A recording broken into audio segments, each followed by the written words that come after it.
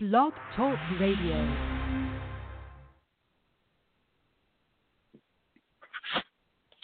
Hello, folks. Welcome to another episode of Theology Matters with the Pellews.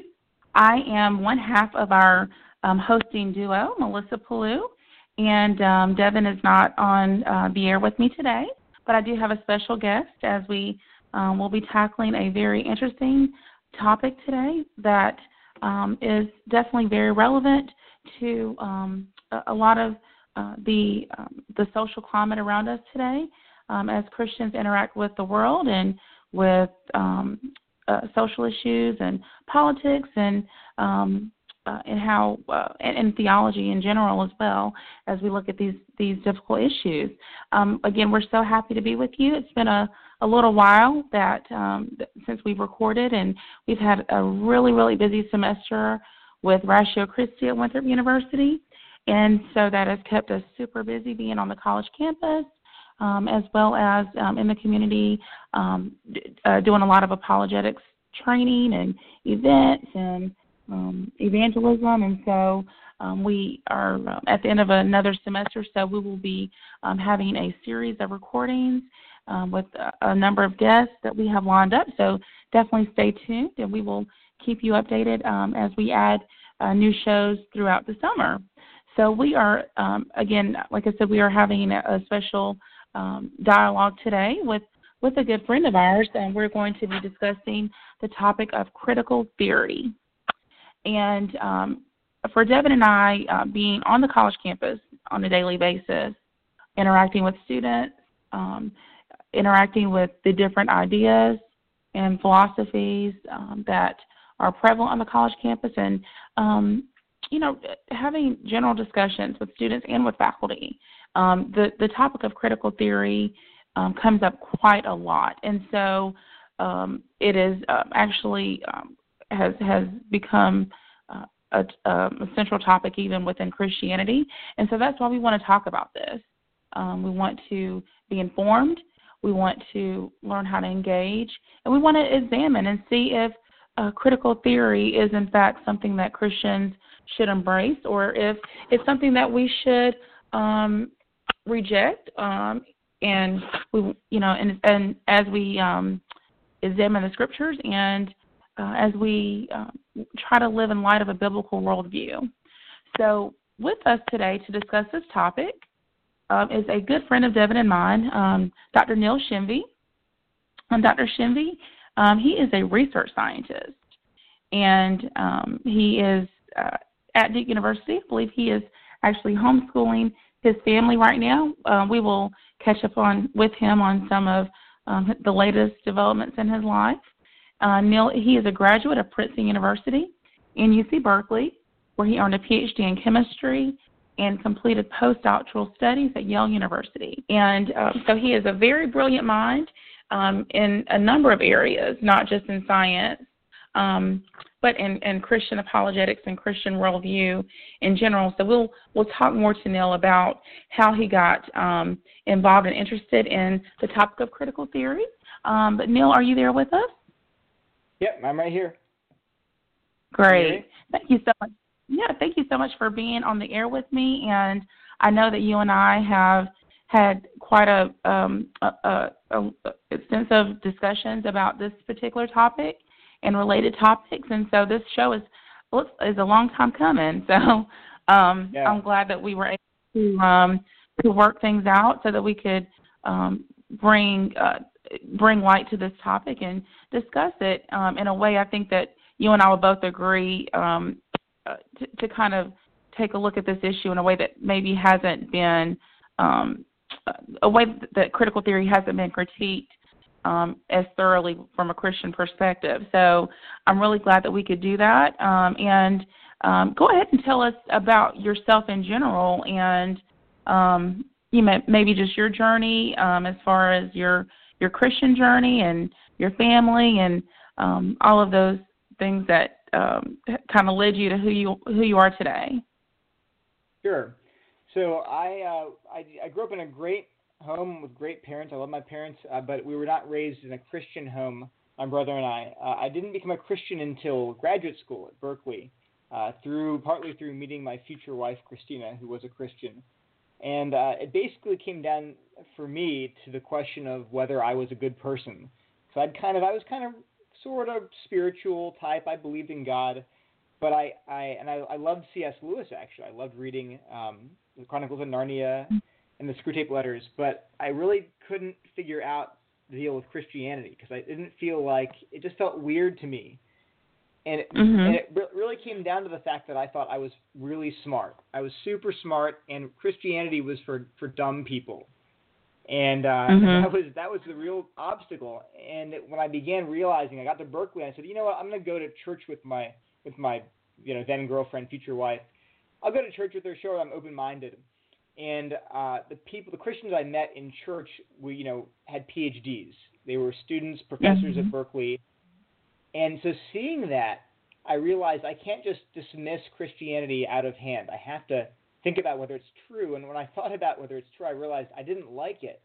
It was telling me things I didn't want to hear. Yeah, and so that, it really came to the point where I said, I can't dismiss this anymore. I remember praying to God one night. I was like, I don't even know who you are. I was so confident that I knew God. I knew about God. I was smarter than these redneck Christians and these Bible thumpers. But I came to a place where I said, I don't know who you are, but if Jesus is your son, then I'm going to follow him. And I think that's the night when I was converted. I mean, it's such a small, it's like a seed. Jesus talks about faith being like a seed. And that was when things started to change. And so I came to realize the big obstacle was I had to humble myself and realize I am not this awesome intellectual giant. When it comes to spiritual things, I am a child. In fact, I'm worse. I'm a rebel, and I need to be saved.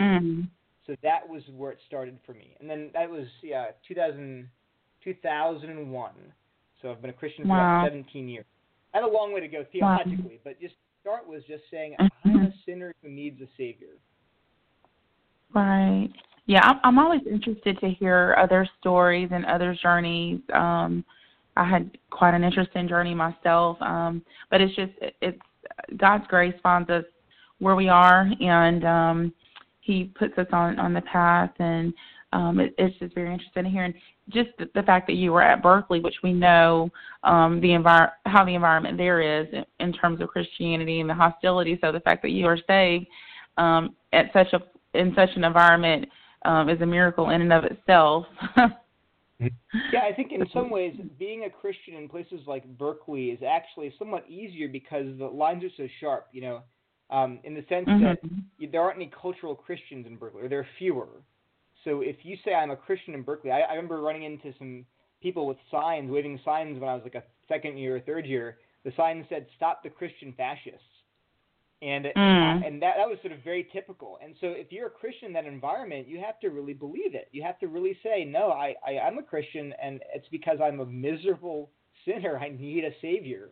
You can't just be there because like coffee on Sunday and the donuts and the casseroles, and that just doesn't happen much. So people who were there in that environment were generally committed to the gospel because of that. They didn't just fall into church. People didn't go to church on Sundays for fun. So that's a kind of a good thing.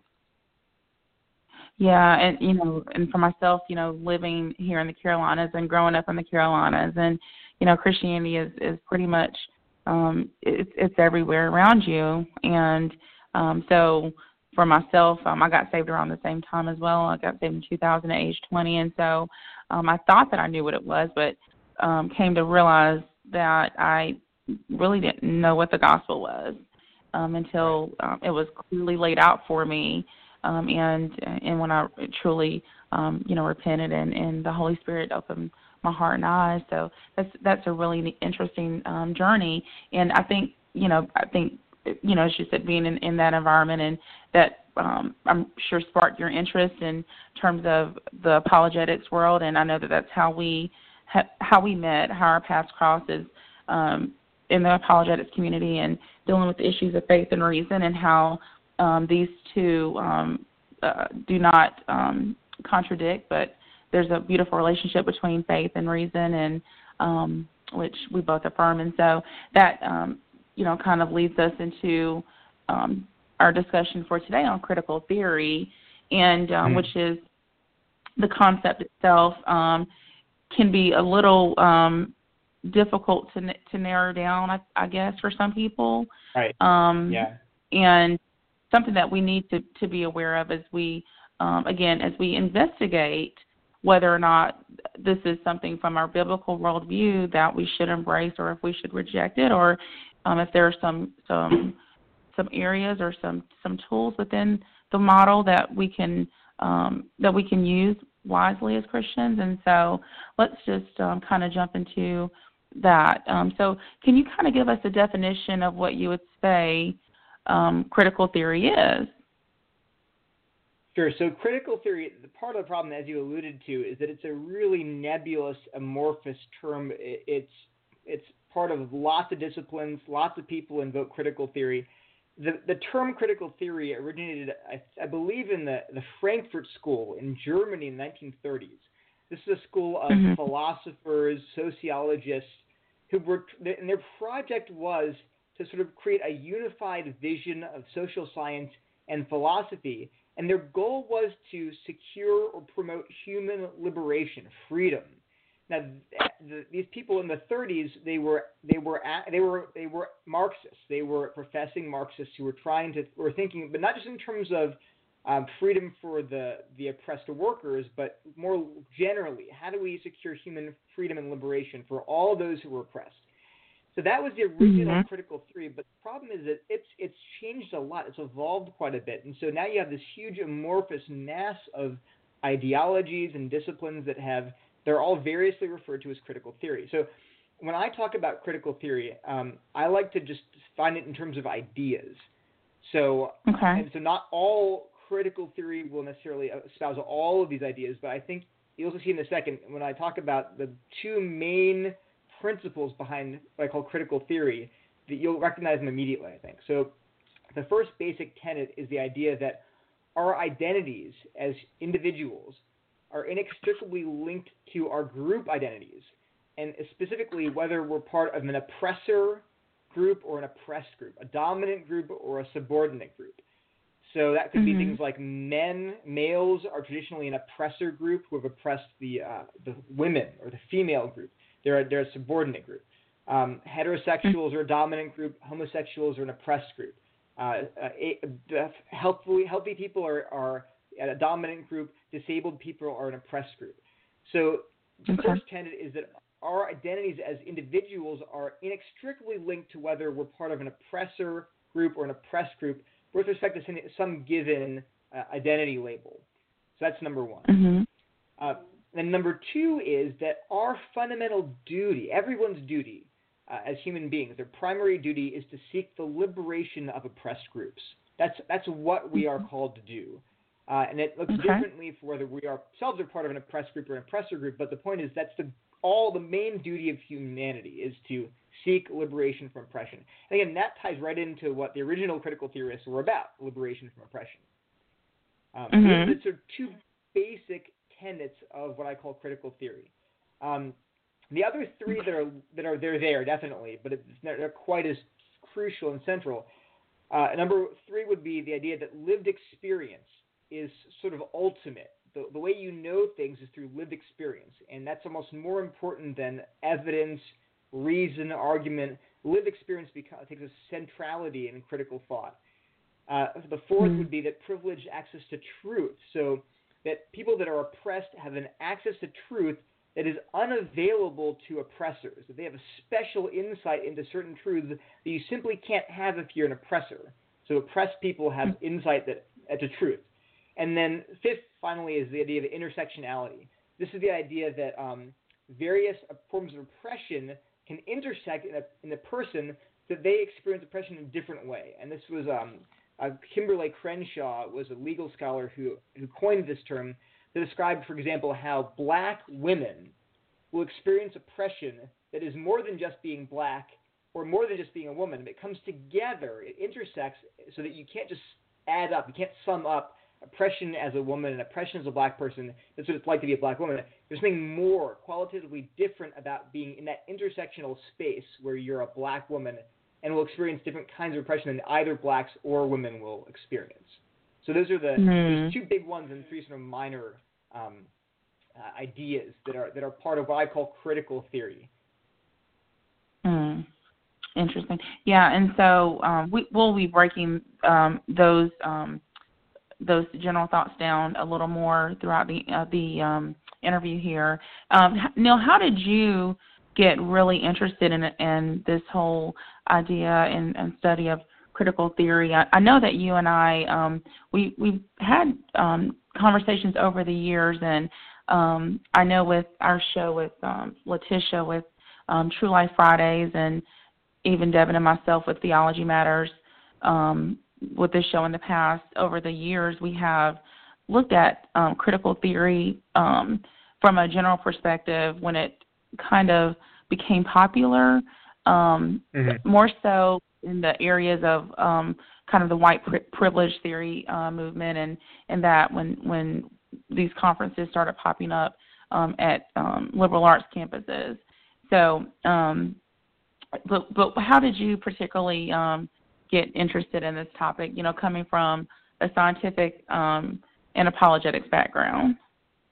Yeah, that's very interesting, because I remember you and Letitia trying to tell me about this stuff years ago. And it's like, I don't know. It sounds kind of like, you're overreacting or something. I remember thinking that.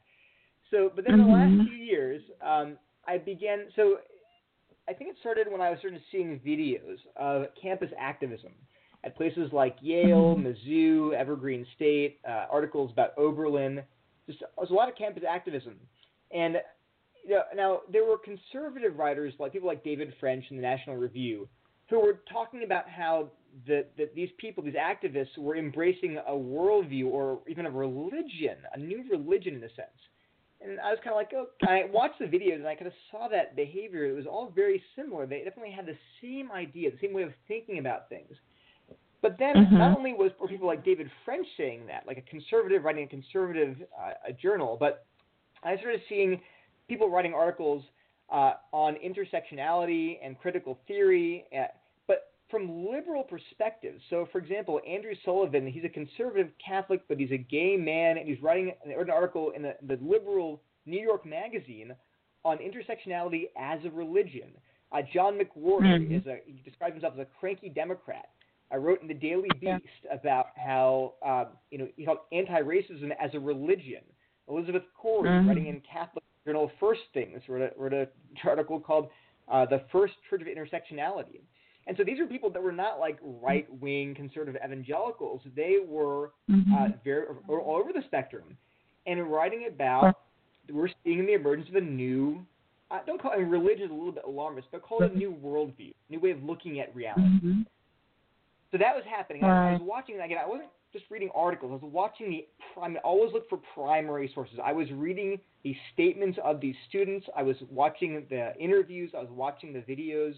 So it's not like I was relying on a secondary source. And in conjunction with that happening, I was sort of beginning to have experiences with people personally who were either leaving Christianity altogether or who were drifting in their theology when they began to embrace some of these ideas. And so it would begin often that they'd start embracing ideas about social justice. Now, depending on how you define that term, that's a good thing, being concerned about widows and orphans in their distress, being concerned about justice and fairness. That's good as a Christian to embrace people who care about oppression and who want to overturn oppression and fight injustice. That's great. But I noticed that the same people then would start drifting to the extent where they start doing things like denying the exclusivity of Christ, like, well, maybe Jesus is not the only way, or becoming atheists. We're not talking about not becoming Presbyterians here. They're really drifting in their theology. And then not only were people that I knew experiencing that, but I saw public figures, like prominent evangelical public figures, who were drifting. Theologically liberal. I'm not talking about politically here at all. I'm talking about theological liberalism creeping into their discourse. And I kept thinking, well, what's the connection between caring about the poor, which is commanded in the Bible, and then denying that Jesus is God? Or think, like, what's the connection here? And I couldn't figure out quite what it was. But I noticed, again, the language is all the same. They're using the same terms, the same ideas were being expressed. And most interesting, I thought of an interesting illustration here. I know you and Devin do quite a bit of work. So imagine you're talking to someone about theology, and they use the term torture stake. What would you immediately assume? Or paradise if they say, earth. Okay, Talk about if they say Jesus what again? hanging on the torture stake, or paradise earth, that one day there will be a paradise earth. Right, paradise. I don't know if you or Devin. Yeah. Yeah, like something in referencing future, like utopia, heaven, things like that. Yeah, right. I don't know if you. I think is it Devin who does a lot of work with Jehovah's Witnesses? Yes. Yeah. See, so that term torture stake is a term that the Watchtower uses for cross. They don't use the word cross. I'm not sure why. And they also they talk about paradise earth a lot. So the point is, if I heard that term used in conversation, I would immediately think, oh, I know where you've probably been influenced by Watchtower theology, because that term is now, is the term wrong?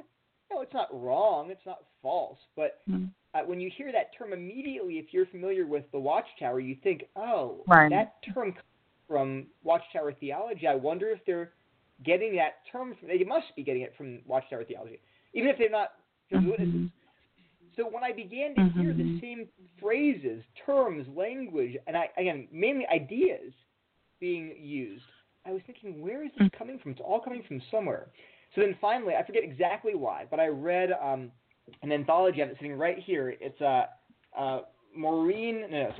one I first read was Margaret Anderson's Race, Class, and Gender. It's a 500-page anthology with about 52 essays, primary sources of people who, feminists, people in gender studies, anthropology, it was eye-opening, because I finally realized this is a worldview. This is where all these ideas are coming from. I saw this connection immediately, because in these essays, these primary sources were espousing the very same ideas I was seeing all over the place. So that's how I got interested in this whole idea. Right. Yeah, I think it's very important. We see the implications in culture, and then we look at just go down to the basic ideologies that these implications are coming from, and I think that's so important. And I think that's what you were piecing together, that there's something here, that these conclusions they're coming from a common source, and let's go look at the source. Kind of there. You had mentioned earlier Marxism, and in our culture, I think this is a term that's thrown around. And would you could you explain particularly if critical theory has anything to do with Marxism? If they're the same thing, if they're different, how would you approach that question? Right. So as I've described critical theory, it's probably closest to something that was actually called neo-Marxism. So the Frankfurt School and Antonio Gramsci probably called themselves neo-Marxists. So they took Marx's idea of a class conflict. So Marx believed there's a conflict between economic classes, the bourgeoisie and the proletariat. The bourgeoisie were exploiting the labor of the proletariat. There's a class struggle. So he had that idea, but the neo-Marxists applied that same idea of a struggle not between economic classes, between things like genders, races, ethnicities, sexual orientations. That was later. But the point is, they saw themselves as an outgrowth of Marxism. Now, here's the problem, though. So today you'll hear people talk about cultural Marxism. So they'll call critical theory cultural Marxism because it has this idea of a struggle between groups like Marx had. I do not use that term because that has become basically like a way of name calling. You'll hear conservatives just, you say, hey, you want to split lunch? They're like, oh, you're a Marxist, you're a socialist, And so it's like it's like the term bigot. Bigot has lost all meaning. It just means like a bad thing. So I don't use it. I don't reference Marxism or cultural Marxism or even neo-Marxism, even though neo-Marxism would probably be fairly accurate. I prefer the neutral term critical theory because no one's jumping around and saying critical theory is evil and it killed millions of people. So I just want to use a term that's, even if it's kind of more general and not quite specific enough, it has no negative connotations. If someone has a better term, I'm happy to use any term you want. But I think critical theory is a way to calm down, to not be associated with this lunatic right-wing fringe that thinks there's a conspiracy theory where communists are trying to undermine democracy. I just want to say, let's focus on the ideas, not on the terms we use. Right. And I think the danger here is that when people start calling everything cultural Marxism, they're crying wolf here. There is an ideological challenge and a danger, and if you're screaming Marxist at everything, then people are going to stop listening to you. So I would kind of hone it down and talk about ideas and whether or not they're biblical and how they conflict with about, not how we label those ideas. That's why I avoid the term Marxism of any kind, because it's like a trigger word. People are going to assume that you're ultra right wing person. So I prefer critical theory to talk about it, in terms of ideas. Yeah, and I think, even as a conservative person myself, when we're discussing these ideas, we want to be fair. We want to be we want to represent the other's position well.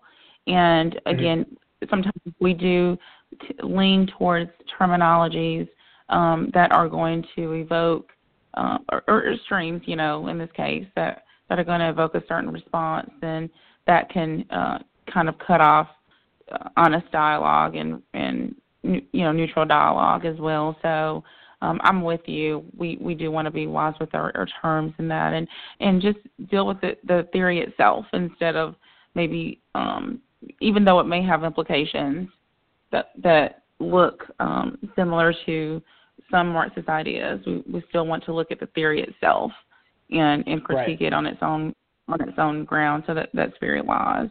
So what would you say are some of the positive attributes of critical theory? Right, and that's really important to recognize. As you said, we want to be charitable. We don't want to be reactionary and say it's all bad, it's all good. We want to be nuanced and careful and make sure that, one common phrase is all truth is God's truth. And so if critical theory does point out important truths that are consistent with the Bible, and so when we see that, we should affirm that and say, this is a good reminder to us. It might show us ways in which we are ignoring the whole counsel of God, and then we can apply this as a tool. So I think we need to avoid this incredibly polarized and polarizing response that, it's all bad. So in terms of what's good, so critical theory, we defined it in terms of two main theses, that our identities are tied into our group identities as an oppressor or an oppressed person, and then our duty is to liberate groups from oppression. So those fundamental ideas lead, number one, it's probably the best contribution, is the idea that we should focus on structures and systems that produce injustice. I know, I'm also a conservative, not a sort of very dogmatic one, but I am. And so I think the tendency of conservatives is to ignore the role that institutions, structures, systems can play. And I think it's important that critical theory shines a light on that and says, no, they really can produce injustice and evil. Obvious example, conservatives, even rabid conservatives wouldn't deny that things like Jim Crow, the Holocaust, were systems where evil is enshrined in law. And so it's not just a matter of individual people doing evil things. Well, sure, individual Germans did individually bad things, but you had a whole system, a structure that taught them to do bad things. So, the law is a tutor. The law teaches us what to love and what to hate. It always will. So if the law is enshrining bad values and wickedness, then it's going to be teaching our hearts to love sin and to hate righteousness. And so we conservatives especially should realize the importance of that critique, that yes, group systems and structures can lead to oppression and can encourage sinful behavior and evil. So that's the big thing. And then how does that play out? Well, things like gender, there are structures that can encourage, at the very best, disparities in gender. I think one, and this is a little controversial, but I think it's reasonable. You can ask things like, should there be more maternity leave for women? Women have the babies. Women are therefore often forced to take off work, often unpaid, or will have setbacks in their career. Now, we can argue over whether it's the government's job to enforce maternity leave or to require it. We can argue about that. That's up for discussion. But we should see that it does contribute to things like women who want to work can't work as well as like men can because they have to care for their kids. And again, we can argue about what we should do, but seeing that as a systemic issue is reasonable. Think about it in that lens. Another big issue is something that's been termed the white privilege. And we've got to be very careful to define our terms there. I like sociologist George Yancey. He's a black sociologist. He's a friend of mine. He defines white privilege as advantages that whites have over persons of color as a group and on average. We're not saying that every white person has all of these privileges all the time. Depends what your context is. Depends what is it? Is it frequent? Is it infrequent? But there are examples where you can just see that experimentally. A great example is a conservative think tank called the NBER. Or they wrote a paper called "Are Emily and Greg More Employable Than Lakeisha and Jamal?" They did an experiment where they sent resumes to employers, and they found that if the resumes were identical, they simply changed the name from white names to black names. That was it. That the white resumes had better reception from the employers. They got more interviews. So that's an example of white privilege. Now, we're not saying, like George says, think of privilege as in terms of rights. We don't want to take away people's rights so that everyone can have no rights. We want to extend rights and privileges to everybody. We don't want anyone to be discriminated against because of their name, right? So it's a good way of thinking about it. We're not trying to strip people of things, but we're trying to give everyone those privileges. So, and there are other studies experimental studies that can show that whites have a systemic advantage. Again, what should we do about it? That's a matter of debate. We should talk about it as Christians. But critical theory encourages us to think in these systemic terms, and that's a good thing. To not ignore, and as well, it's all about the individual. Well, no, it can also be about our culture, our ideas, and how we're shaped by media representations, other things. So those are all positive aspects of critical theory. I can give some more quick ones, if you want. So culture, basically, one of the positives is that we don't have to turn a blind eye to culture, that it does encourage us to look at the world around us and take that into account as we do interpret some of the individual issues in our daily lives. And that, if there was some more positives that you'd like to share, that'll be fine as well. Or yeah, sure. Another big one is that the main project of critical theory is to destroy oppression, to liberate people that are vulnerable. Well, that's a very biblical value. The Old Testament is full of condemnation of oppression, commands to care for the vulnerable, widows, orphans, foreigners, so the poor.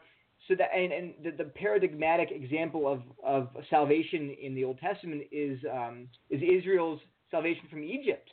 The Egyptians were enslaving the Israelites. God liberated them and freed them. They were being oppressed, and God liberated them. So obviously, Christians should work for justice and liberation. Now, we've got to be careful there again. How do you define oppression? Because critical theorists will define oppression in ways that Christians would not. So, but at least the idea that oppression is a bad thing and we should oppose it as Christians, that's scriptural completely, as long as we define it carefully. The third one would be that power can blind us. So critical theorists will often talk about how powerful people will interpret, will create laws, create systems, interpret scripture even in ways that are selfish or self-justifying. They will justify their own power through twisting scripture or through creating unjust laws. That's biblical. Power corrupts. Look at Jesus. People came to him and said, "Divide my inheritance with me and my brother." And he said, "Watch out, be on your guard, right, against all kinds of greed. Greed can blind you. The speck in your eye and the plank in your brother's eye, right? The speck in your brother's eye with the plank in your own eye. Be careful. Your sin can blind you. Your power can blind you to sin." Critical theorists affirm that, but so does the Bible. Look at James. The last one is that critical theory would say, listen to individuals, especially the marginalized, those that society deems worthless and not valuable. That Christians should be the very first to affirm they're God's people, they're creating God's image, they're infinitely valuable, James talks about, favoritism. If you say to a poor man, oh, go sit on the floor, but a rich man comes in, oh, come sit next to me. He says, you become a judge with an evil heart. So we should as Christians lift up people who've been cast aside, marginalized, who aren't valued in the culture and say, no, you are valuable. So again, critical theory would affirm that too. And we can say, yes, that's right. As Christians, the Bible talks about that. So there are a lot of things that we should see in critical theory that are consistent with the Bible. And we should be reminded, maybe we've fallen short on these areas, and we should listen to critical theorists who say, hey, are you sure you're listening to the marginalized? Are you sure that power is not twisting your interpretation of Scripture or the way you approach reality, economics, etc.? So those are all good things. Yeah. So those desires for positive social change is something, like you said, that is akin to Scripture. But as well, as we discussed some of the opposite attributes, like you said, everything is about interpretation and how we apply those principles. So let's look at that. Some of the negative attributes of critical theory. I think things that you and I have both been alarmed about, and that we see in quite a progressing rather quickly and swiftly. And I know you'd mentioned earlier about just kind of a large part of the basis of this is about the oppressed model, and kind of these identity groups. And when we're looking at the gospel and at the biblical worldview, that obviously can lend itself to some contradictions and some irreconcilable differences. So let's talk about some of those negative attributes of critical theory. Sure. So I think of all the problems with critical theory, the biggest one is that it's often not being used as a tool. So in other words, we have a biblical worldview that's ultimately about Jesus and Christianity and Scripture, and then we use critical theory as a tool to help us expose certain ideas about power and oppression, and that's probably okay. What's happening, though, is that critical theory is being slowly brought on board as a worldview, as a competing narrative, a meta-narrative about reality. And that's problematic because worldviews, Melissa, have you ever watched the show Highlander? You're about my age. Remember Highlander, the movie and the TV show? It was a terrible TV show. Oh, man. Yeah, that was a long time ago, though. So I don't recall. I used to watch it when I was sick at home. I would watch it during the day, daytime television. The repeats were on. So anyway, Highlander was about these immortal beings who had swords and they would fight each other. But the tagline was, in the end, there can be only one. Well, worldviews are like that. Worldviews, there can be only one worldview. And if you try to have two worldviews running around in your brain, and you can't have your foot in both. You can try, but slowly one worldview will gain preeminence. They will fight each other if they're intended. And so what I see happening is that people begin by sort of just dipping their toes into critical theory and thinking, oh, there's some good ideas here. But it becomes more and more a part of their basic fundamental thinking about reality.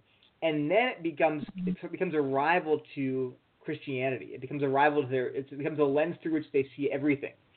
So that's what I see happening. And so then the number one issue then, because that's happening, because I see it happening, the number one issue with critical theory is that it's irreformable. Meaning, so that was an idea in the Reformation that the Catholic Church said at the time of the Reformation is we declare that we are irreformable. The Protestants said we want to be always reforming, always holding up our beliefs to Scripture and saying, is this compatible with Scripture? Whereas the Catholic Church says, no, actually, we are irreformable. We are always going to be the same. We're never going to reform ourselves to Scripture because we have the truth.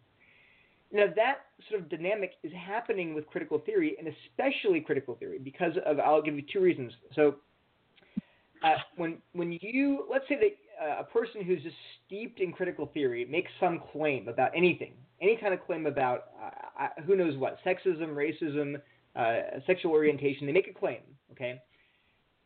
And I, who am not, I come to them and I say, actually, I think that claim you're making is not true. Here's the evidence that your claim is not true.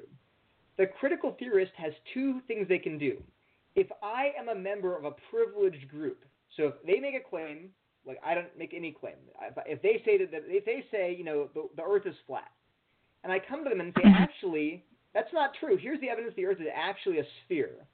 If I'm a member of a privileged group, an oppressor group, they can immediately say to me, you're only saying that because you're trying to protect your supremacy.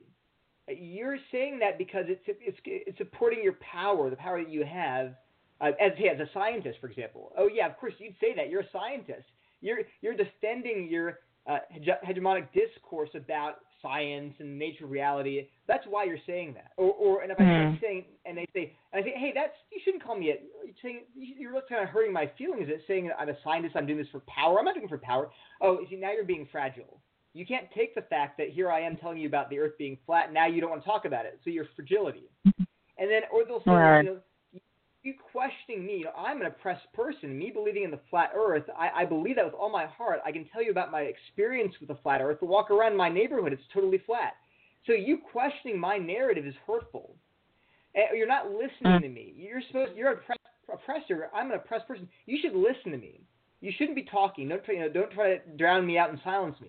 So there are all these tools that critical theory gives them because of this dichotomy between oppressor and oppressed. If they're an oppressed person and I'm an oppressor, or part of our groups, then they can tell me that I am making these assertions based on supremacy, fragility, I'm being hurtful, I'm not listening. So it's a way to insulate any claim they make from any kind of criticism. That includes scriptural criticism. I come to them and say, hey, I don't think this claim is compatible with Scripture.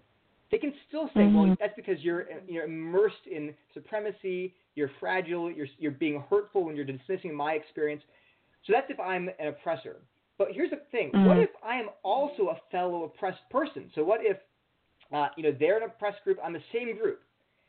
And I come to them and say, no, really, actually, I agree with Neil. Right? I think he's right. The Earth is a sphere. Right? But now they can say, oh, man, you've internalized your oppression. You're only saying that because you've internalized this narrative that scientists have imposed on you that Earth is a sphere, and you're falling in line with the scientists.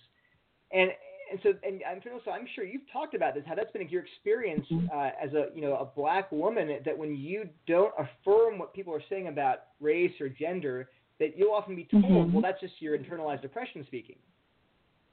Right. Absolutely. Or it's pointed out, my family, which is an interracial family. So, I'm told that is why I feel the way that I feel, they're not my genuine truths or emotions, but that I'm just speaking out of just ignorance, even though these are my genuine experiences, my genuine beliefs and genuine convictions. Yeah, that I'm somehow deceived myself in some way. Mm-hmm. And so I think but what you've done there, so now the critical theorist, or the person who embraces critical theory, if anyone challenges their claim on the basis of evidence, reason, argumentation, or even scripture, they have two tools now. If the person speaking is a member of a privileged group, well, that's their privilege talking. If the member speaking is a member of an oppressed group, well, that's internalized oppression. I was amazed to see. In these anthologies, I read about 1,000 pages of critical theory. It's incredible how often internalized oppression comes up, because that's the defense mechanism. When anyone questions your narrative, when anyone says to you, I don't think that's true, you can either say, well, that's supremacy, or that's internalized oppression. But you've basically made your claims irreformable. No matter what you claim, no matter who's doing the objecting, even if you're appealing to Scripture, you can say, or at least think in your heart, yeah, I don't really. That's just their power talking. That's just their oppression talking. I can really discount. I don't have to actually sit and listen to say, is that true or not? And that's the biggest. It's called epistemic closure. They have closed themselves off to all rebuke, warning, exhortation, discussion, because whoever says that makes a challenge to their beliefs can be dismissed. I mean, we see this in discussion of abortion, right? And I've seen it personally. I've seen this personally in many places. But if a man makes a rational argument against abortion, the pro-choice person says, well, that's just because you're a man, right? If a woman makes exactly the same argument, you're oppressed. You internalize that narrative of the patriarchy's narrative. And we can see when it comes to abortion, I mean, every pro-life person has experienced this. And we immediately say, oh, yeah, I know exactly what you're talking about. It's so frustrating. But we got to be careful because it's happening in other areas too now. Whereas people are saying, oh, you say that because you're an X. You say that because you're privileged. So we have to, and here's why. And the Bible is so emphatic that we need everybody needs to examine the plank in their own eye, needs to examine their own hearts, and to be open to correction. Proverbs 12:15. Fools think their own way is right, but the wise listen to others. Proverbs 19:20. Listen to advice and accept discipline, and at the end you'll be counted among the wise. You know, the golden rule says, do unto others what you'd have them do to you. If you make a statement about the truth and Scripture, would you want other people to say, oh, you're just oppressed, you're on a power trip? No, you want them to actually listen to you and take it to heart, and in humility say, we need to be open to Scripture and to evidence. So we can't, if we have this attitude where we are right, we're not going to listen to anybody else, even implicitly, that's very dangerous. Very dangerous, yeah.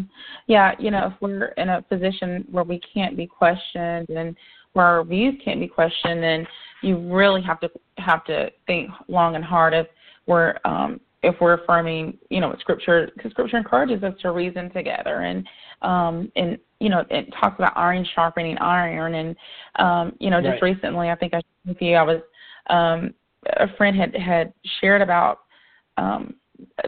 this racial oppression, and particularly in my area, in my city, and some issues she had in the Christian community, at churches with pastors and things of that nature. And I innocently just asked her who, where, just from my own perspective, I wanted to know maybe places or churches or individuals that I should avoid, or either, maybe pray for, and I was met with antagonism, and I was attacked for asking questions about particulars, and it was, who are you to question me and my experiences? And I'm like, no, I just want to know. I just want to know details. I want to know. Right. And so it becomes this, this unquestionable thing, and so that's a very scary place to be. And I think that gave scriptures where that's very unwise, and so we have to be willing to be questioned, and we have to be willing to defend our views, and in that, and not just be in a place of where nothing can touch us, and nothing can be can come at us that opposes what we believe, without becoming angry or defensive, or that. So and go ahead. You were sharing some more, just some other areas or issues that other things too. I want to add just that applies to you and me too. This is why I welcome dialogue. People are like, you're mischaracterizing my belief. I will talk to you. I will listen. I will question. So I'm not arguing that this, critical theorists have this terrible view, but don't ask me to defend that. I'm saying let's all sit down. You, me, critical theorists. We're all going to sit under Scripture and talk as brothers and sisters and say what is true. We are all under the authority of Scripture, and let's interact then like the Bible tells us to, as people who've humbled themselves, that we realize that we're sinners. We all need a scriptural rebuke, correction, exhortation, etc. So that's all I'm asking for, is that we not set up categories of people that are untouchable, or ideas that are untouchable. Only thing that's untouchable is Scripture. That's what's our authority. And so that's the second point I was going to make. So why then? Why is there this asymmetry? And that's because it's built in the critical theory. So the first premise is that there are groups of oppressors and oppressed. And that's why you have this. This is why you can dismiss certain claims as, that's speaking from privilege, that's speaking from internalized oppression, because it's built into the model. But also it'll emerge, and it's amazing, but it's often explicit. Different rules are handed out to different groups. So either implicitly in terms of social interactions, but often explicitly there'll be commands given to the privileged group that are not given or even reversed for the oppressed group. And here's the problem there. So I'll give examples in a second, but the problem with that, biblically speaking, is that God's moral commands are universal. You never see in the Scripture. Yeah, you never see Scripture saying like, well, this group has power, so here are the commands to them. But this group is oppressed, so here are the moral commands to them. Sin is sin. Sin is primarily against God, not against our other human beings. So your position in society cannot determine whether an action is sin. You know, a sin is a thought, word, or deed that is contrary to God's commands. Well, those things don't depend on who you are. You know, so we should not be encouraging thoughts, words, or deeds, attitudes that are sinful, regardless of where they're happening. They could be if a person who's deeply oppressed, hates their brother in their heart, they're sinning. The person with lots of power hates their brother in their heart, they're sinning too. Now, their sin might be more hurtful in terms of physical. They have more power that can be more damaging. Sure, to community, to society, yeah. But we're asking about the spiritual, qualitative nature of their sin. That's the same. They sin quantitatively, but not quality. Yeah. Yeah, I was gonna say, we can camp out there for just a minute because, I mean, I think that the implication and that we see is, when we're talking about issues of race, for instance, is that those who are minorities, though they may have stereotypes of white people, they technically cannot be racist, or show racist attitudes because by nature of being a minority and by nature of being of an oppressed class, that is that they just cannot be racist, that's something that the majority culture, their oppressed culture, is only capable of doing because of the systemic issues and power issues and like you said, with Scripture, it's just not, that does not hold water whatsoever, right? So what critical theorists will say is they'll say, well, minorities can be prejudiced, but they can't be racist because racism involves systems and oppression, whereas prejudice just involves personal actions. But here's the thing. So I can say, okay, they're defining their terms that way. It's a different definition than the dictionary has, but okay. So they define their terms that way. But here's the question. This is crucial for Christians because they say, well, you're just defining your terms differently. That's fine, right? Well, sort of, but here's the question. Is the Bible more concerned with sin or with sin and power? Now, clearly, sin plus power is worse than just sin. If a person sins in their heart rather than acting on it and killing a bunch of people, that's better. So murdering someone in your heart is better than murdering them in actuality. However, both are sin. So we got to be careful if we're going to say, well, okay, racism is prejudice plus power, sure, but prejudice and racism are both sin. So we can't then move from saying, well, blacks can't be racist because they don't have structural power. Okay, but they can still sin. And if we're going to be faithful to the Scriptures, we have to call sin and make sure that all people are held to God's standard. We can't. So I think the problem is that there's ambiguity, there's equivocation. On the one hand, they'll say blacks can't be racist because we define racism as systemic. Okay. But then they'll turn around and say, but we're going to focus on racism as a wicked, evil thing, and not talk about prejudice as a wicked, evil, or at least not focus on that. But wait a minute. About the way God views it. God views sin as sin. Again, God recognizes that a person who murders in their heart versus the person who murders with their hand or with an axe, they're different. But we have to call all people to God's standard. And so if there is prejudice harbored in people's hearts, regardless of whether they have the power to act on it, that is sinful and needs to be exposed to the gospel. So that's where I worry. Let me give an example. So I think a big issue is that people rightly recognize that prejudice plus power is much more socially harmful. I agree. If a person has murder in their heart but has no ability to do anything about it, that's a sin, but it's not going to really harm society very much. Whereas a person with murder in their heart who has access to a Gatling gun will do a lot more harm. We should be more concerned as a society about people with murder in their hearts with access to weapons. I agree. But when it comes to the gospel, we have to treat people as equally morally accountable. So let me give you an example of, so I think people tend to say, well, it's so bad when racism is institutionalized. I say, I agree, But here's what happens when you don't emphasize the personal prejudice that's a root of sin. I'm going to give you here are some rules from an actual Christian group. Now, I'm going to change the groups involved. I'm not going to mention the group. I'm going to change the labels involved. I'm not going to talk about what they were talking about. I'll just change I'm going to change it's not going to talk about what we're talking about. Let's listen to the rules.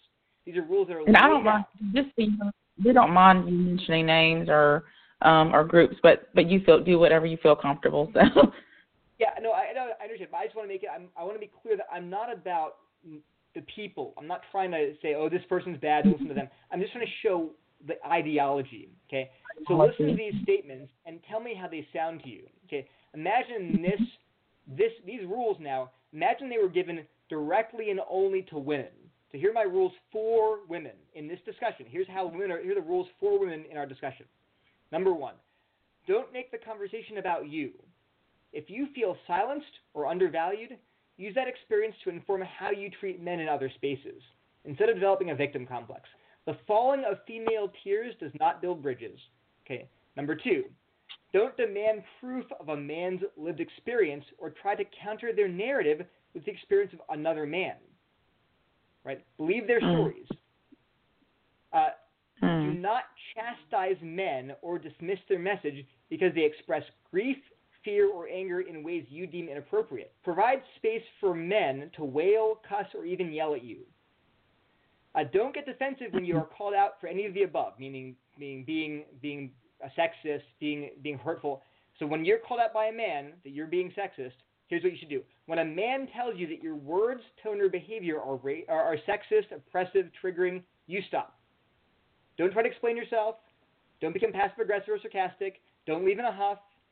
Remain cognizant of the dynamics of female fragility and take note of how it shows up in you. Okay? So these are rules that were given in different contexts. But if we heard those, like, my goodness, who was saying this? This is so full of it's unfair. Is this a Christian group? Is this how Christians treat other Christians of different genders? No, you'd never. And yet this is completely acceptable. And the justification explicitly is, well, one group is oppressed. And the oppressed group can act this way toward their oppressors. But I'm thinking, man, how many scriptural commands did I just violate in those rules? Letting them yell at, cuss at me, not questioning anything they say, just apologizing if they tell me that. I mean, I'm engendering a huge amount of bitterness, unfairness, injustice. They're explicit commands. I can say, Scripture says all of us should be slow to speak, slow to become angry, quick to listen. Right? But we're restricting that only to one subset because of the power dynamics in the culture. Now, I'm just saying that's when you hear it with a different group involved and outside of this dynamic of oppressed group, it sounds extremely different, doesn't it? So that's why I'm showing it's showing up all over the place, and that's why I think it's so dangerous. Yeah, that's what I was going to say. What you're reading there, these aren't isolated instances. This is very widespread. In my interactions, in what I've read, and as I know as you're reading more and more, it is becoming widespread, where conversation is genuine conversation is shut down, which is why we're doing this show, is because it is very hard to have these discussions because the concept of there is a lot of us are silenced before we even speak. And so it's important for us to at least have these, to share our voices in this discussion as well. So, I mean, I think we specifically looked at, critical theory and Christianity and kind of these obstacles and these discrepancies. Was there anything else that you would like to add about just the conflict with the critical theory and Christianity in general? Yeah, or specifically? I think there's a lot more examples. I think the main thing is this, so that people in this group or in this mindset would say, well, yeah, okay, it's true that we're silencing the oppressors, but that's fair because they've spent years, decades silencing the oppressed people. But here's the question: is that the way Christians can interact? If Christians get together and they say, okay, your group, not you personally, but your group has silenced my group for years. Now it's my turn. It silences someone a sin or not. If it's a sin, you don't get to like pay back this. Well, you sinned first, so it's my turn to sin. I mean, think about how that with children. Well, he sinned first, it's my turn to sin now. Now it's fair. We don't think that way. I mean, Jesus explicitly repudiated that idea. So all I'm asking is that we come to the table, we come in equal footing. I understand in culture. In culture, yes, one group is suffering more. But I'm saying under Scripture and as Christians, we cannot allow sin to just go unchecked and unchallenged. We have to say Scripture. So you got to show me in Scripture. And I'm open to it. Someone wants to show me in Scripture where one group has no power and therefore they're allowed to sort of cuss and yell at the other group. I'm talking about individuals even. I'm talking about just because of my gender, just because of the color of my skin, just because of my ethnicity, I'm allowed to have a different standard of morality that would be completely unacceptable in other people with different colored skin, different gender. Show me in Scripture where that's a category. It's not. And we have to begin to say, where am I getting this idea? It's not coming from the Bible. So that's, go ahead. I was going to say, as Christians, I mean, we need to have, when we look at the world around us and we look at the social ills and the unrest and the division, I mean, we need to have a uniquely Christian response. And one that takes into different factors, obviously, but it's still a uniquely Christian response. And so it sounds like that's what you're saying, is that when we compromise on just core Christian, just plain Christian teachings that Jesus laid out specifically and clearly, not ambiguous or anything, but when we just lay out, or when we disregard those things, then it shows that we are being influenced more so by other worldviews rather than our Christian worldview.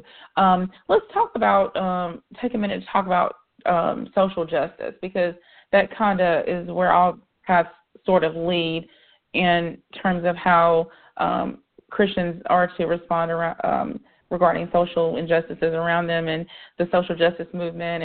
And we see that it's growing, the social justice movement. And so a lot of Christians are confused about how they should feel, or where they fit in the social justice movement, or should they fit into the social justice movement.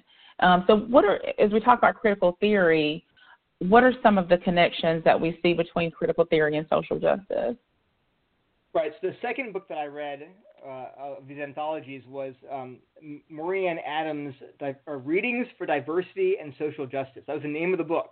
It's all about social justice, but it was just critical theory. I mean, you read the book, you're like, this is pure, unadulterated critical theory, oppressed groups, oppression, liberation. And so what I would say is this: should Christians support social justice? Just define your term. What do you mean by social justice? So let me ask you a question. Should Christians support reproductive justice? You say, well, what do you mean by reproductive justice? I mean, that means something very specific in certain cult circles. So what do you mean when you say, oh, absolutely, they should support reproductive justice? I say, well, I define reproductive justice to mean the right of women to have a child if they want to. That to me is what reproductive justice means. I would say, well, okay, but listen here.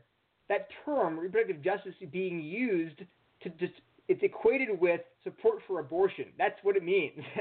So you might redefine that term to mean something else. That's fine. Yeah, of course Christians should support the right of a woman to have a child if she wants to have a child. That's fine. Of course that's biblical.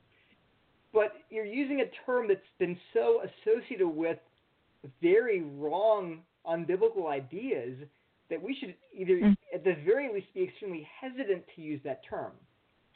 What I'm saying is this: the term social justice is either A, ambiguous. I mean, look it up. Try to define it. It's incredibly ambiguous. Or B, it's not ambiguous at all. It's very specific. It means liberation from oppression according to critical theory. So I don't see why you'd want to use that term if it's either A, ambiguous, or B, has a meaning that's associated with critical theory, which I think we shouldn't be supporting. So I'm not going to say you should never talk about social justice. Maybe if you have the time to define your term very clearly and say, well, here's what I mean. I mean Christians should love the poor, care for the widows and orphans in their distress. They should free the people who are actually oppressed. We should work for systems that are just and fair and equitable. you see all of that, and I'm grounding all of this in the Bible's concern for the vulnerable, that's fine. Mm-hmm. But I'm not sure why you would use that term that way. Why not just say, I'm for biblical justice? I support a biblical model for a just society. Say that. That's what you mean. Right. Why use an ambiguous term that people will be confused? They'll say, oh, so because here's a test. Google top social justice organizations. Just Google that phrase, and you will find lists of like Planned Parenthood, all of these organizations that are all claiming the mantle of social justice. And the question is, if that's what people mean by social justice, do you want to use that phrase? Just use a different phrase. I suggested use societal justice. It's just different enough that you're like, oh, what do you mean by that? Good question. Let me explain to you what the Bible says. Rather than using a term that's and just Google it. Just Google it to see how people are using this term in practice. And I think you'll see, hey, I don't really want to mislead either non-Christians about what I believe or even maybe immature Christians. I mean, do you really want to go to like a 12-year-old or 14-year-old, little high school radical and say, hey, Christians are for social justice? They're like, yeah. What do they understand at that point? Just be careful. Just choose your words carefully. And here's why. Melissa, I want to just mention this. I think what I see, I mentioned public figures earlier, how I see public figures who are they start embracing social justice at the beginning.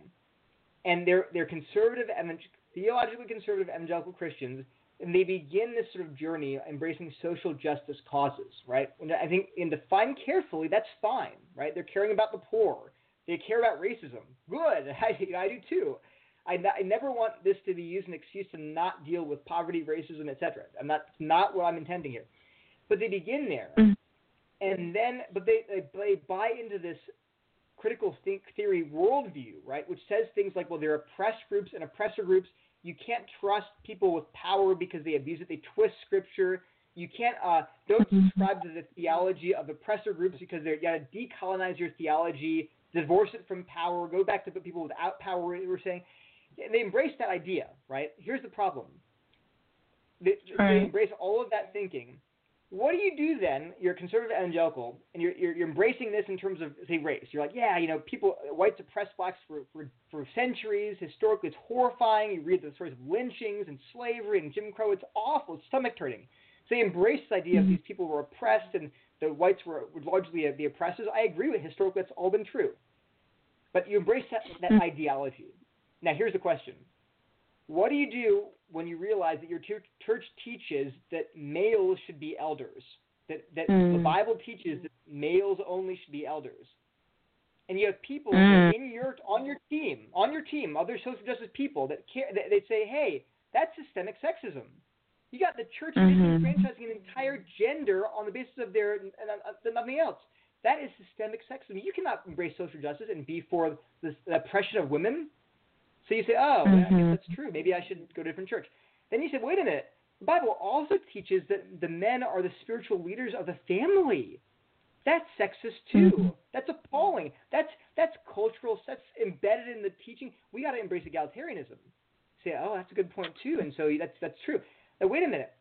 What about male theology? Who are the people that wrote things like who for the Reformation? Luther, Calvin, Zwingli, Augustine.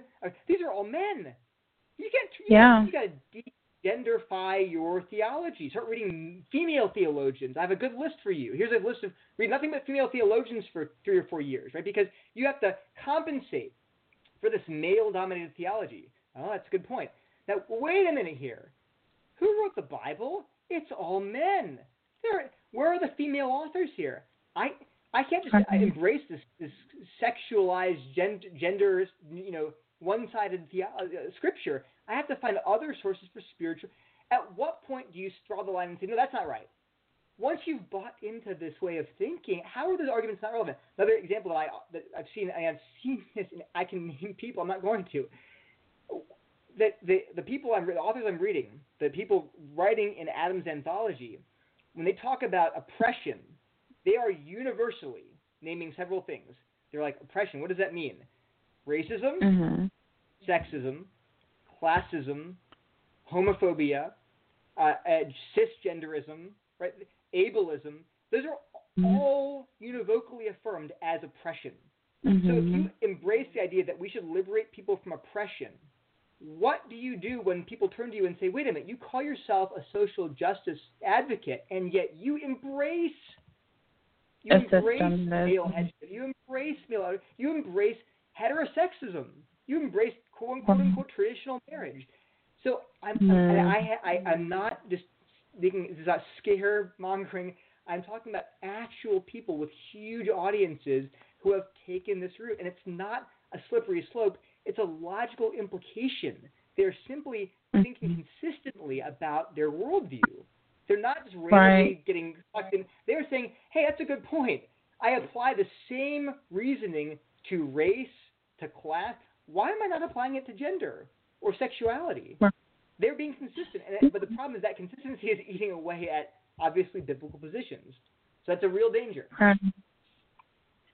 Yeah, and we look at these figures that become more and more progressive and then eventually begin to deny just core Christian orthodoxy, who have started out in the social justice warrior kind of mentality, and we see them where they end up, and then we wonder how or why. And what you're explaining is it makes perfect sense that there's this consistency that they're applying to their worldview, and that in a sense it will rule out and cause them to question just the basic framework of the Christian worldview. And I think, the term biblical justice is such a more accurate term for what we're called to do. Justice should be on our hearts, but that quest and that zeal for justice in that process, if we're undertaking that task with a model that is not compatible with Scripture, then what we can be in the process, we are not only causing ourselves to become further and further from the Lord and from the truths of the gospel, but also others who are watching us, others who are involved in our movements. We're not bringing them closer to Jesus in the process, which is what our lives are to do. Is to glorify God, right? To bring people to the knowledge of Christ. Even in our efforts to better the world around us, it's still ultimately to bring them to Jesus, and not not just to a movement itself and to a fight itself. Right. Yeah, I think when people hear what we're talking about today, they hear this podcast, I think a lot of times people say, you're trying to just minimize racism or minimize sexism or minimize injustice. You're trying to minimize it, or you're giving ammunition to people who are minimizing these things. Now, all I can say is I really genuinely do not want to minimize injustice, racism, sexism. I don't want to minimize any of those things. I want us to be active about that. But I am just trying to ask that while we are zealous for justice and ending racism, sexism, oppression, that we are still not letting go of our Christian foundations. And number two, that we have to be cognizant that this is not a right-wing conservative scaremongering tactic to distract you from justice. This is a really serious danger.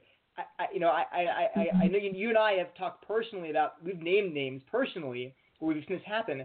So I just want to encourage people and urge them, please take this seriously. I understand if you want to spend 90% of your time talking about oppression, which is wrong, I agree, and only 10% warning people about the dangers of what we're talking about, of adopting a critical theoretical standpoint or framework, that's fine. I'm not asking for 50-50. I'm just, please be aware. This is really serious. Be open to dialogue. If someone comes to you and says, hey, I'm worried about what's being taught here, don't just write them off and say, oh, you just want to ignore racism. No, or sexism, or you're a male pig. Be humble and say, yeah, maybe the right. I have to have friends I've reached out to, numerous people, even people that you recommended to me, and so I really genuinely, am I crazy here? Because maybe I'm overreacting. Maybe I have a secret, implicit bias in my heart that's making me want to ignore justice. So I want dialogue between brothers and sisters in Christ to really hammer out what the Bible teaches but not to become polarized like our society. We don't want to have. Right. I think Kelly talks about there's emerging like red Christianity and blue Christianity. So that's deadly. Right. There's Christianity. There's just one Christianity, and we cannot fall into the trap the culture's falling into of demonizing people that don't agree with us. We have to be opening the channels of dialogue and listening. Ultimately, we're both underneath the authority of Scripture. That's our foundation. And always repeating that and saying, am I listening properly? Well, and I hope that that's what people gather from this discussion, is that this is not an attack, but this is we genuinely care about other souls and our own souls, and so we want people to have intimacy with Christ in the greatest way, and things that may hinder that, we don't want that to come between them and a genuine relationship with Christ and with their brothers and sisters in Christ. And so that's what this is about, and it's about honoring Him. And so I hope that those who are listening can hear that in our hearts and our tones and our attitudes here. It's not anything we're not being divisive, but we are questioning these practices and theories in light of what Scripture says. And so, dialogue is always good. Anything that promotes dialogue, in my opinion, healthy dialogue is great for us as Christians, because, again, iron sharpens iron. And it's like, you and I have said, are we wrong here? Are we missing something, Right, and we are. I want to know. Jim want to know. That's the big thing, is that I think when George Yancey came and spoke at our church, he's a black sociologist. I just love his writing, and that's his big emphasis. Right. He doesn't have an answer, but he wants to foster genuine, healthy, honest dialogue. So we keep talking to each other. We don't just form into these camps that do become like a church within a church, if even church lasts. That's not how we can interact. We cannot relate to each other on basis of, again, critical theory. The idea that half the church is an oppressor and half the church is an oppressed group, well, that's not. Galatians 3, it flies in the face. Ephesians 2, you cannot think of your brothers and sisters in Christ as oppressors, and that is not a healthy way to think about your siblings, right? And I think that's, for me, is the big issue here, is that if we start chopping up the church in terms of who we are.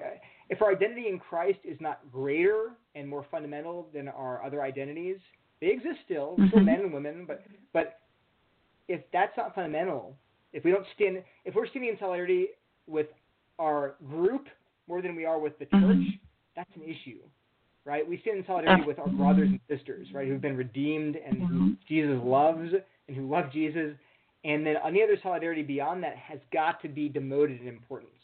So I think that's another big issue with critical theory, is that it would, again, by definition, by its nature, divides groups into power. And whether that's philosophically reasonable, but more than that, theologically, that's deadly. Just think about this. In Galatians, who were being, in Ephesians, who were being reconciled? Jews and Greeks. The Jews had suffered for 100 years under brutal Roman occupation. They were literally being crucified by the thousands. They're being taxed. They were being mocked racially. And yet here's Paul saying Jew and Gentile are one in Christ. The barriers have been broken down, the dividing wall of hostility. So if he can say that in that context, where literally you have people being tortured to death by Roman soldiers, but you're one in Christ, that we ought to be able to really, that ought to be our model for, man, these people are my brothers and sisters. I start there. Just going back to the basics of what Scripture really says, and examining our own heart as we label and as we identify ourselves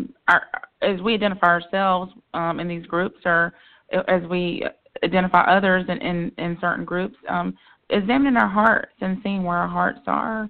As we tackle these issues, and this is the basics of what Scripture says, and being faithful to that. So now, as we kind of wrap up this has been such a good discussion, and I hope that it helps so many people. in practice, as critical theory is in practice around us, it may be in subtle ways or more overt ways. How can we recognize that? And we've talked about what it is and some of the problems with it and some of the positive attributes of it even. But how can we see? How do we recognize it around us in culture and in the church even?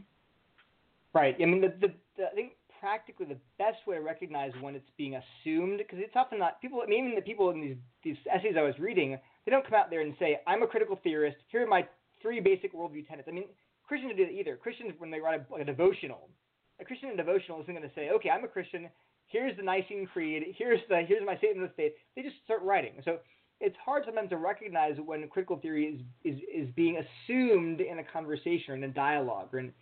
So what I would say is the most useful tool is because in the Bible there is one universal moral law, right? With a few exceptions. So there are roles like husbands and wives and children and parents. There are roles, and ironically, when those roles are mentioned, the person with a real authority is given deference. They're not suspected of imposing power on it. They actually said, "Okay, children, obey your parents. They have authority over you." Of course, I use that authority for the children's good, but it's the opposite of critical theory. Anyway, the bottom line is there's one moral law that we all have to obey.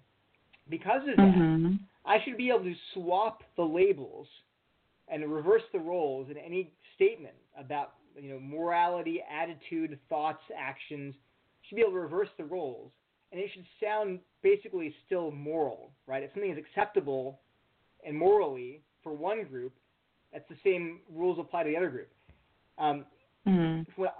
What I see though is that if you just take a given article, reverse the roles, put in men for women or women for men, put in homosexuals for heterosexuals or vice versa, whites for blacks, blacks for whites, Asians, Hispanics, just swap the roles around, or change a dialogue about race to one about gender. So just change the groups involved. And read the story, read the article, listen to talk again, read it again with those new labels. If it sounds to you really bad, like, oh my gosh, think about that. That's probably because the oppressed and the oppressed groups are being treated with different standards of morality. We're not asking about, we're not asking for total colorblindness here. I think that's a bad approach to race. It's another topic, okay? We should be able to say, talk about race, gender, obviously. You can talk about those things. They're real. They affect our society, how it functions. I'm asking, though, when it comes to moral issues, if I make a statement that would sound incredibly hateful, bitter, angry in the mouth of one person with a certain gender or a certain race or a certain ethnicity, why does it not raise any alarm bells when there's a different gender, different race, different ethnicity, etc.? So that's the tool I would use. So go maybe read some articles and swap the roles. And if they sound, there's a huge difference there, ask yourself, am I applying a double standard? And if I am, what would the Bible say about that? What does the Bible say about equal weights and measures, about judging impartially, not show favoritism to the poor or to the rich? Treat everyone as under God's authority, under the same authority. So that's what I would say is the best tool to identify when you're seeing critical theory or the assumption of critical theory in practical dialogue. Wow, that's a very good test. Neil, as we close out, I was just thinking we should probably why don't we close out with prayer, because as we're talking about this issue, and I know we both have been very burdened, and I think that just praying for our nation, praying for our leaders, praying for our churches, praying for our church leaders, praying for the body of Christ, I think that is so appropriate right now in light of all the division, all of the confusion that is going on around us right now, and just praying for God's wisdom and peace and for His and true biblical justice. I think that's an appropriate way to end out the show. I'll start. I'll pray first, and then I'll let you close us out, Neil, if that's okay. Sure. Yep. Dear Lord Jesus, our Master, our Savior, our Redeemer, our King, Lord, we come to you, Lord, we come to you, Lord, first with open hearts, Lord, and of worship, Lord, open hearts of confession, Lord, where we have fallen short of your glory, Lord, where we have not loved you with all of our heart, soul, mind, and strength, and where we have not loved our brother as ourselves, Lord. Lord, we pray that as we approach these issues, Lord, of injustice and these issues of moral wrongs around us, Lord, whether on an individual or a societal scale, Lord, that we remember your word first, that we remember your sacrifice first, Lord, as we engage our brothers and sisters, Lord.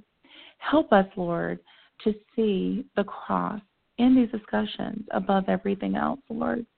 Lord, challenge us, Lord, when we desire to self-define terms and people, and when we desire to label others, Lord, help us to think first in terms of you and look at others as fellow man created in your image and in your likeness, Lord, fellow sinners, Lord. Give us your eyes. Teach us, Lord, to look at the world as you have made it, Lord, defined by you, our Creator, Lord. Help us to see the sin in our own hearts, Lord, instead of being so quick to point fingers, Lord. Let us look inside within our hearts, Lord. But, Lord, let us seek out opportunities to be a voice for those who need a voice, Lord. But, Lord, in a way that glorifies you, in a way that points others to you, Lord. Let us not turn a blind eye, Lord. Let us be aware. Let us be people of truth, Lord. Let us be people who stand upon your word. And let us be a people of love. Lord, even in our disagreements, Lord, let us not tear each other down. Let us not question motives automatically, Lord. But let us be people who are made in your image and your likeness, who have differences of opinions and have arrived at different places in their journey, based on their circumstances. But let us always be open to dialogue and to fostering dialogue that is glorifying to you, Lord, and how we interact. Lord, I pray that you use this discussion to help our brothers and sisters, Lord. Help us, Lord, if we've spoken incorrectly of you, Lord. Show us that as well, Lord. We pray for unity in your body, Lord. Unity as our goal is to spread your gospel, Lord. Help us to see each other not as enemies, Lord, but as co-laborers, as ones who have been bought with your blood, with your precious, precious blood. Lord, your blood that is worth more than rubies or silver or gold, Lord. And so we commit this time to you that we have shared, and again, Lord, we ask that you use this podcast for your glory and to accomplish great things, Lord, and to open eyes, Lord, and open hearts, Lord, and to draw people to yourself. Father, thank you just for giving me a time to talk to my friend Melissa and to talk about each other and to encourage each other. Like Melissa, I pray that we, when we have blind spots and we are wrong, if we're wrong about this stuff, would show us from Scripture. We want our brothers and sisters to point out our blind spots. We want to love wisdom and love correction. And your word says that faithful are the wounds of a friend. We want to be wounded by Scripture and by our friends when we stray from the truth. And I pray that we would all want that. We'd all be open to correction and to your admonition in Scripture. I pray that we would see each other as brothers and sisters in Christ, that we'd see ourselves as sinners in need of a Savior. That would make us humble, and that we would be able to truly embrace one another regardless of our race or class or gender or anything else about us, because you have broken down the dividing wall of hostility. I also pray that we would have more of a passion for the poor and the vulnerable. Lord, it says that you're a father to the fatherless, a defender of widows and orphans. So you care about those who are vulnerable, who are oppressed, who are suffering injustice. You desire justice. and I pray that your church would be known for working for justice. But I also pray that we'd always be grounded, though, in your word, because the same Bible that tells us to love justice tells us about our sin and our need for a Savior and the need for us to listen to correction and rebuke. And Lord, I just pray that we'd always be open to our brothers, to listening to each other. I just pray that our culture, which is so divided along racial and educational and political lines, that the church would be a place where people look in on us and see our love for each other. They would see people who don't get along in the culture getting along in church, in fact, not just getting along, but loving and sacrificing for each other. I pray that we would be a city on the hill, that people would see and know that we're your disciples. So thank you again for this time. I pray that you would just smite our hearts, break our hearts open with your grace and our need for it, that we would glorify you and honor you in everything that we do. Amen. Amen. Well, Neil, it's always a pleasure to speak with you, and I look forward to having future dialogues. Maybe this will foster more discussion. And listeners, thank you so much for your willingness to hear us out and to interact with us. You can interact with us more on the comments on the Theology Matters with the Pellews Facebook page. And we're thankful for this opportunity, and we pray that you are blessed in the Lord and that you go about your day in unity and love and spreading the Lord's truth and hope to others around you. We will be sharing more and more episodes this summer, so definitely stay tuned to Theology Matters with the Pellews, to our Facebook page for notifications, and do share this episode with others who you think that it may help. And we thank you for all your support.